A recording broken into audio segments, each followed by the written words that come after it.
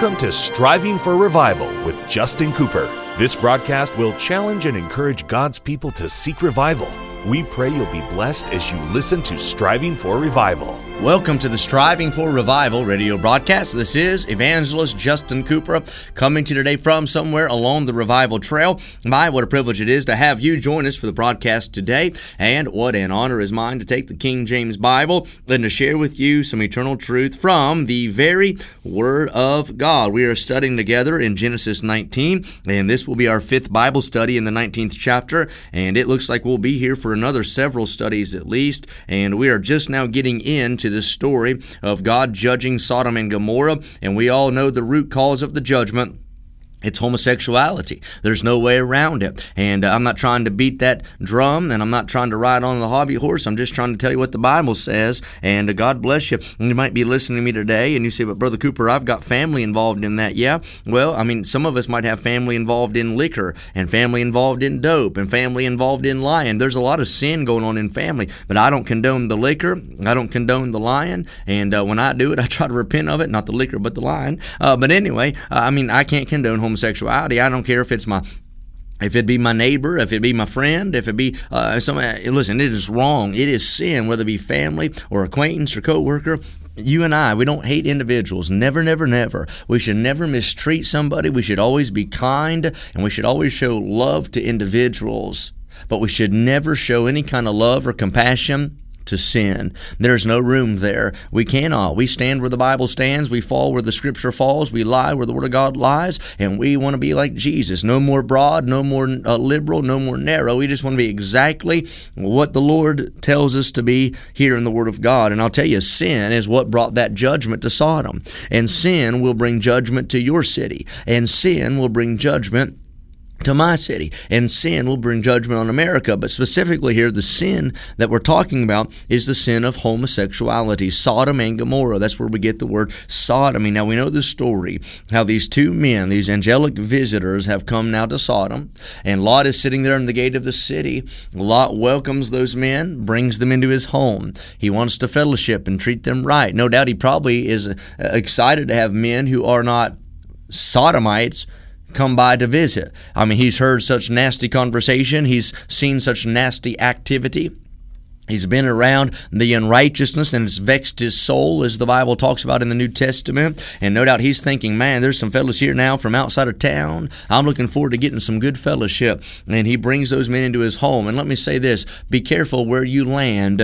You'll starve yourself having no fellowship. And when you have no fellowship, you're going to weaken your Christianity. You and I need each other. I'm glad for battle buddies. I'm glad for like-minded believers. I'm glad for folks who have the same convictions, the same stand, and want to go the same direction, love the same Lord. And I need that. I need the fellowship of the saints. That's why the Bible says, not forsaking the assembling of yourselves together, as the manner of some is. That's because, listen, in these last days, it's going to get harder and harder to live holy. It's going to get tighter and tighter when it comes to truth. It's going to be more difficult to try to live a life that the Lord desires for us to live. And I want to challenge you. You need to be part of a local church, and it needs to be a good church, a Bible-believing church, because that strengthens you. Now, you'll starve yourself if you get out there in the far country somewhere and you make your home in a wilderness where there aren't folks who love God. And that's where Lot's found himself. So no doubt he's excited. These men have come to the city of Sodom. He welcomes them into his home, prepares for them not just a meal. The Bible says he prepares for them a feast. I mean, they're gonna throw down, if you will. They got biscuits and gravy. I mean, they got mashed potatoes there. They probably got some roast beef, maybe some ribeye steak. I don't know. Maybe they got some grits and fat back, and you don't know what that is probably if you're from certain areas of the world or country. But anyway, if you're in another country, maybe they got rice and egg rolls. I don't know. They got tacos there. I mean, they're going to eat well. That's what I'm trying to say. And so he's prepared to fellowship with these men, but all of a sudden, the Bible said that the men of Sodom, young and old, come out. And like wolves surrounding a wounded animal, they surround the house of Lot and begin to press upon the house and cry out, send those men out to us that we can know them. They are advertising out loud like it's the month of June in America. They are parading their pride and their perversity and say, let us have these men so that we can fulfill the desire of our flesh. Now, that's disgusting. I mean, I feel like I want to go wash my hands having just said that out loud. And Lot comes outside of his house and says, fellas, I'm begging you, don't do this. It's wicked. And then Lot shows us just how low down he's sunk in sin. He says, I've got 2 daughters that don't know men, have never known men, and you can have them instead. Now, right there, Lot should have been strung up. He needed a millstone around his neck. He needed to take it out back and give him some old country boy justice right there. That is so disgusting. That is so vile. Lot, I mean, in my opinion, that's just as bad or worse than those men, what Lot is suggesting right here. And those men now begin to press upon Lot, and they say, if you're going to get in our way, fellow, we're going to do it to you. And we'll just take you and have our way with you. And the angels reach out from Lot's house, grab hold of Lot, pull him back inside, and smite the men of the city with blindness so that they can't find the door. I talked to you last time. That is God's grace in Lot's life. Though Lot is backslidden, he's in the wrong place, he's around the wrong kind of thing, yet God gives him an avenue of escape. God gives him a way to miss that judgment, if you will. God is so good to us, isn't he? How many times have we failed him? How many times have we sinned? How many times have we done wrong? And yet, God still loves us. Isn't that amazing? Yeah, he's disappointed, and he chastises us, and he ought to. We deserve that. But isn't it true? God is still so good in our life. Now, let's pick up our reading here in verse 12.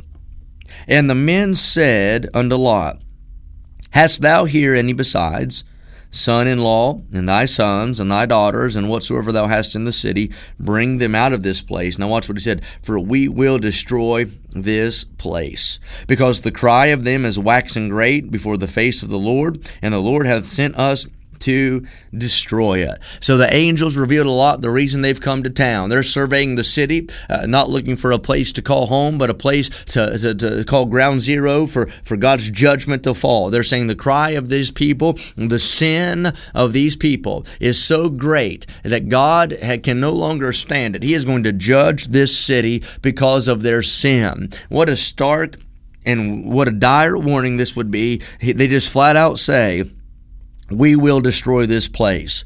It's a cry of certain judgment. Lot has now heard in his ear that judgment is coming. It is quickly approaching, and it's up to him now to get his family out of the city. I tell you, there's some preaching right there. You know, you and I as Christians have heard the cry, judgment is coming. Time is short. Hell is moving. It's hot. It's burning. And it's ready to receive all those who die without Christ. We don't know if Jesus will come today. We don't know if Jesus will come tomorrow. But we have it on the Word of God that God is going to judge this world in righteousness, that God is going to pour out His wrath upon this planet, that all those who die without Christ, outside of grace, refusing the gospel, will be cast into a lake of fire, and they will be tormented without end through all eternity. That means your children. That means your spouse. That means your neighbors. That means your grandchild. That means your friend.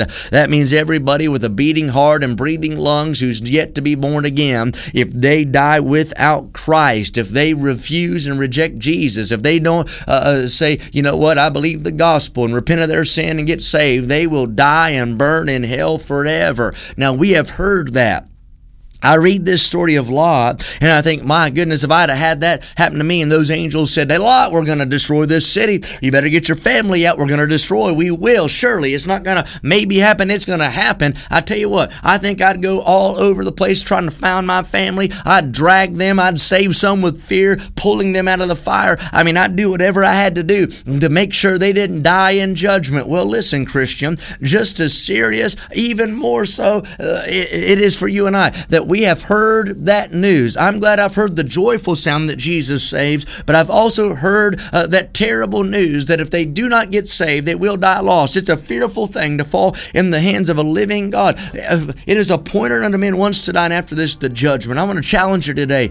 Don't neglect it. Don't put it off. Your lost loved ones need to be saved. Be a soul winner. Tell them judgment is coming. Tell them the gospel. Let's pray they get born again. That's all the time we have for today. Oh, I pray God will burden us about this truth. Until next time, pray with me for revival. Thank you for joining us today for Striving for Revival with Justin Cooper. Listen at this time every weekday as we strive for revival.